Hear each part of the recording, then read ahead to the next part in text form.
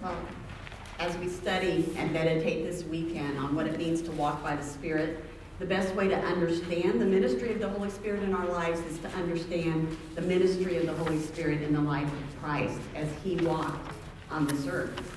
All activities in the life of Jesus while he walked on this earth, from his death, or from his birth, let's start there, through his death, ascension, and resurrection, all of that occurred in the presence and in the full power of the Holy Spirit. He's the model of Spirit-filled and Spirit-controlled life. Jesus is our model of the Spirit-empowered life. And we need a perfect model of sanctification, or being set apart from sin, being holy, and that's Jesus. He was holy, he was innocent, undefiled, never did anything wrong, never violated any command or law of God.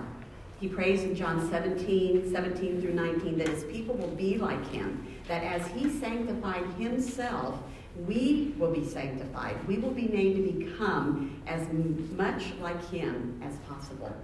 The essence of perfect sanctification is perfect love and perfect obedience. It's a perfect obedience out of love to God's will as revealed in his word. It's perfect conformity to Scripture. And Scripture is the revealed character of God. Jesus says in John 4:34, my food is to do the will of him who sent me and to finish his work. Food, we know, is a necessity of life. The Lord's great necessity in life was to do the will of God. But he does the Father's work. And he does it to please God, as he says in John 5:30, for I seek not to please myself, but to please him who sent me. And John 8:29, for I always do what pleases him. Jesus always did what pleased God through his perfect love and his perfect obedience. And he says in John 14:31, the world must learn that I love the Father, and I do exactly what my Father has commanded me. We then are sanctified in the same way Jesus was, by our loving conformity to the will of God, to the word of God, and to the work of God. We live to follow his example. That's why we talk about being like Christ, in the sense that we are sanctified, we are holy, we are lovingly obedient to God. But by what power did the Lord love and obey? Because when he came into the world, he chose not to use his power as God the Son. And you just heard this verse, Philippians 2:6-7, that Lauren quoted, where he says, Jesus, being in very nature God, did not consider equality with God something to be grasped, but made himself nothing, taking on the nature of a servant, being made in human likeness. Jesus emptied himself by taking on human nature and relying on his humanity to accomplish what God intended for him to accomplish on this earth. He didn't lose his heavenly power, but he willingly set it aside and took on the form of a slave to God for the purpose of doing the will of God.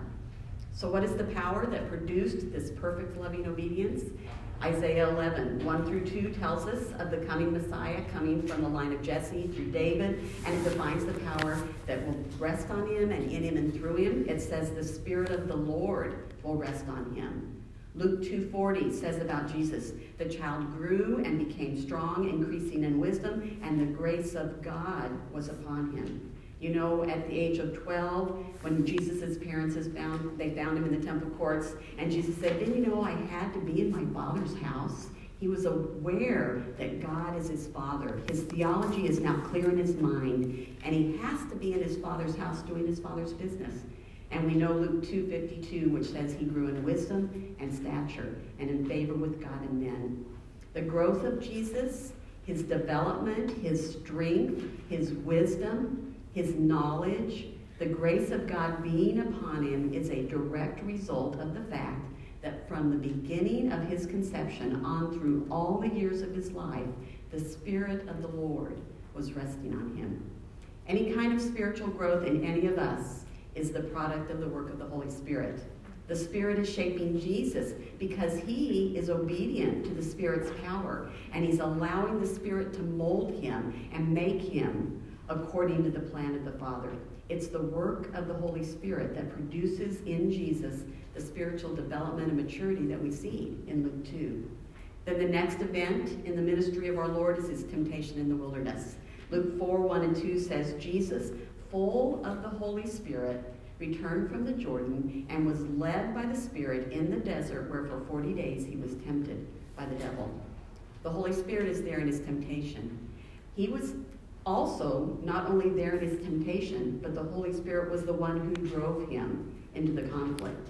Everything Jesus did was driven by the Holy Spirit. Luke 4:14 tells us after the devil was unsuccessful in every temptation, that Jesus returned to Galilee in the power of the Spirit, and he began teaching in the synagogues. His whole ministry was in the power of the Spirit. He was empowered by the Holy Spirit to do miracles, cast out demons, overcome death, physical miracles. It was all the power of the Holy Spirit. All these passages remind us that Jesus in his humanity is completely submissive to the Holy Spirit, who is shaping him in every sense into the Holy One that God has designed him to be. When he was teaching under the power of the one he called the Spirit of Truth. Or he was healing in the power of the Holy Spirit. Or he was casting out demons in the power of the Holy Spirit. Or he was calming the sea in the power of the Holy Spirit. And that's why when the Jews said, "You do what you do by the power of Satan," in Matthew 12, Jesus says, "You do not blaspheme me, you blaspheme the Holy Spirit." He walks perfectly in the Spirit and displays all the fruit of the Spirit. He uses all the gifting of the Spirit. It's all the power of the Spirit coming through him. Even in his death, Hebrews 9:14 says that Christ offered his blood as an unblemished sacrifice to God through the eternal Spirit. Even the power that took him through the garden and caused him to endure the cross was the power of the Holy Spirit. It was the Holy Spirit who gave him the power to say, "Not my will, but yours be done." It was the Holy Spirit who gave him the power to say, "Father, forgive them, for they don't know what they do." It was the power of the Holy Spirit that allowed him to stay there on that cross until he could say, "It is finished." And it was in the power of the Holy Spirit where he could say, "Father, into your hands I commend my spirit." And then Jesus was raised from the dead by the power of the Holy Spirit. As Romans 1:4 says, "Who was declared the Son of God with power by the resurrection from the dead according to the Spirit of holiness." And then after his resurrection in Acts 1, Jesus was teaching his own for 40 days. Verse 2 says, until the day when he was taken up to heaven, after he had, by the Holy Spirit, given orders to the apostles whom he had chosen. The Holy Spirit continued to empower him for 40 days as he was speaking of the things concerning the kingdom of God. The disciples had seen the Holy Spirit working in and through Jesus, and Jesus makes that stunning promise in John 14:17 about the Spirit of truth when he tells them, "You know him, for he lives with you and he will be in you." The Holy Spirit had been with them in Christ. Jesus was saying, "I've been with you, therefore the Holy Spirit has been with you, and you've seen his work." But now, of course, it's going to get better. And that's why in John 16:7, he says to them, "It is for your good that I'm going away. Unless I go away, the Holy Spirit will not come to you. But if I go, I will send him to you." And that is exactly what happened at Pentecost, and it continues to this day for all believers who are now indwelt by the Holy Spirit at their conversion. So, this is why we can use Jesus as our model, because the same things that Jesus saw the Spirit of God do in his life are the very things the Spirit does in our lives. Just as the Holy Spirit came upon Mary to give life to the incarnate Christ, he gives us life. We are born of the Spirit. He is the one who regenerates. It is the Holy Spirit who grew Jesus in wisdom and knowledge, and it's the Holy Spirit who grows us. And we've heard this verse, 2 Corinthians 3:18, as we gaze at the glory of the Lord, we are being transformed into the likeness with ever-increasing glory, which comes from the Lord, who is the Spirit. The Spirit is the one who is growing us up and teaching us. The Spirit is the one who grows us in grace and wisdom and knowledge. Not only does he give us the resource in the Word, but he illuminates our minds with truth. It was the Spirit who came down at Jesus' baptism, and we are baptized by the Holy Spirit at the moment of conversion into the body of Christ, as 1 Corinthians 12:13 says. We are Christ in the world. He is our head, and we are his body. And the Holy Spirit gives us the power to defeat our sin and conflicts with the enemy by the sword of the Spirit, God's word, and by the power of the Spirit within us. He gives us the victory in our temptation. He's the one who helps us overcome. And that's that promise in Scripture. Greater is he that is in you than he that is in the world. When Jesus went to the cross, it was the Holy Spirit who gave him power over the pain and suffering to endure the cross.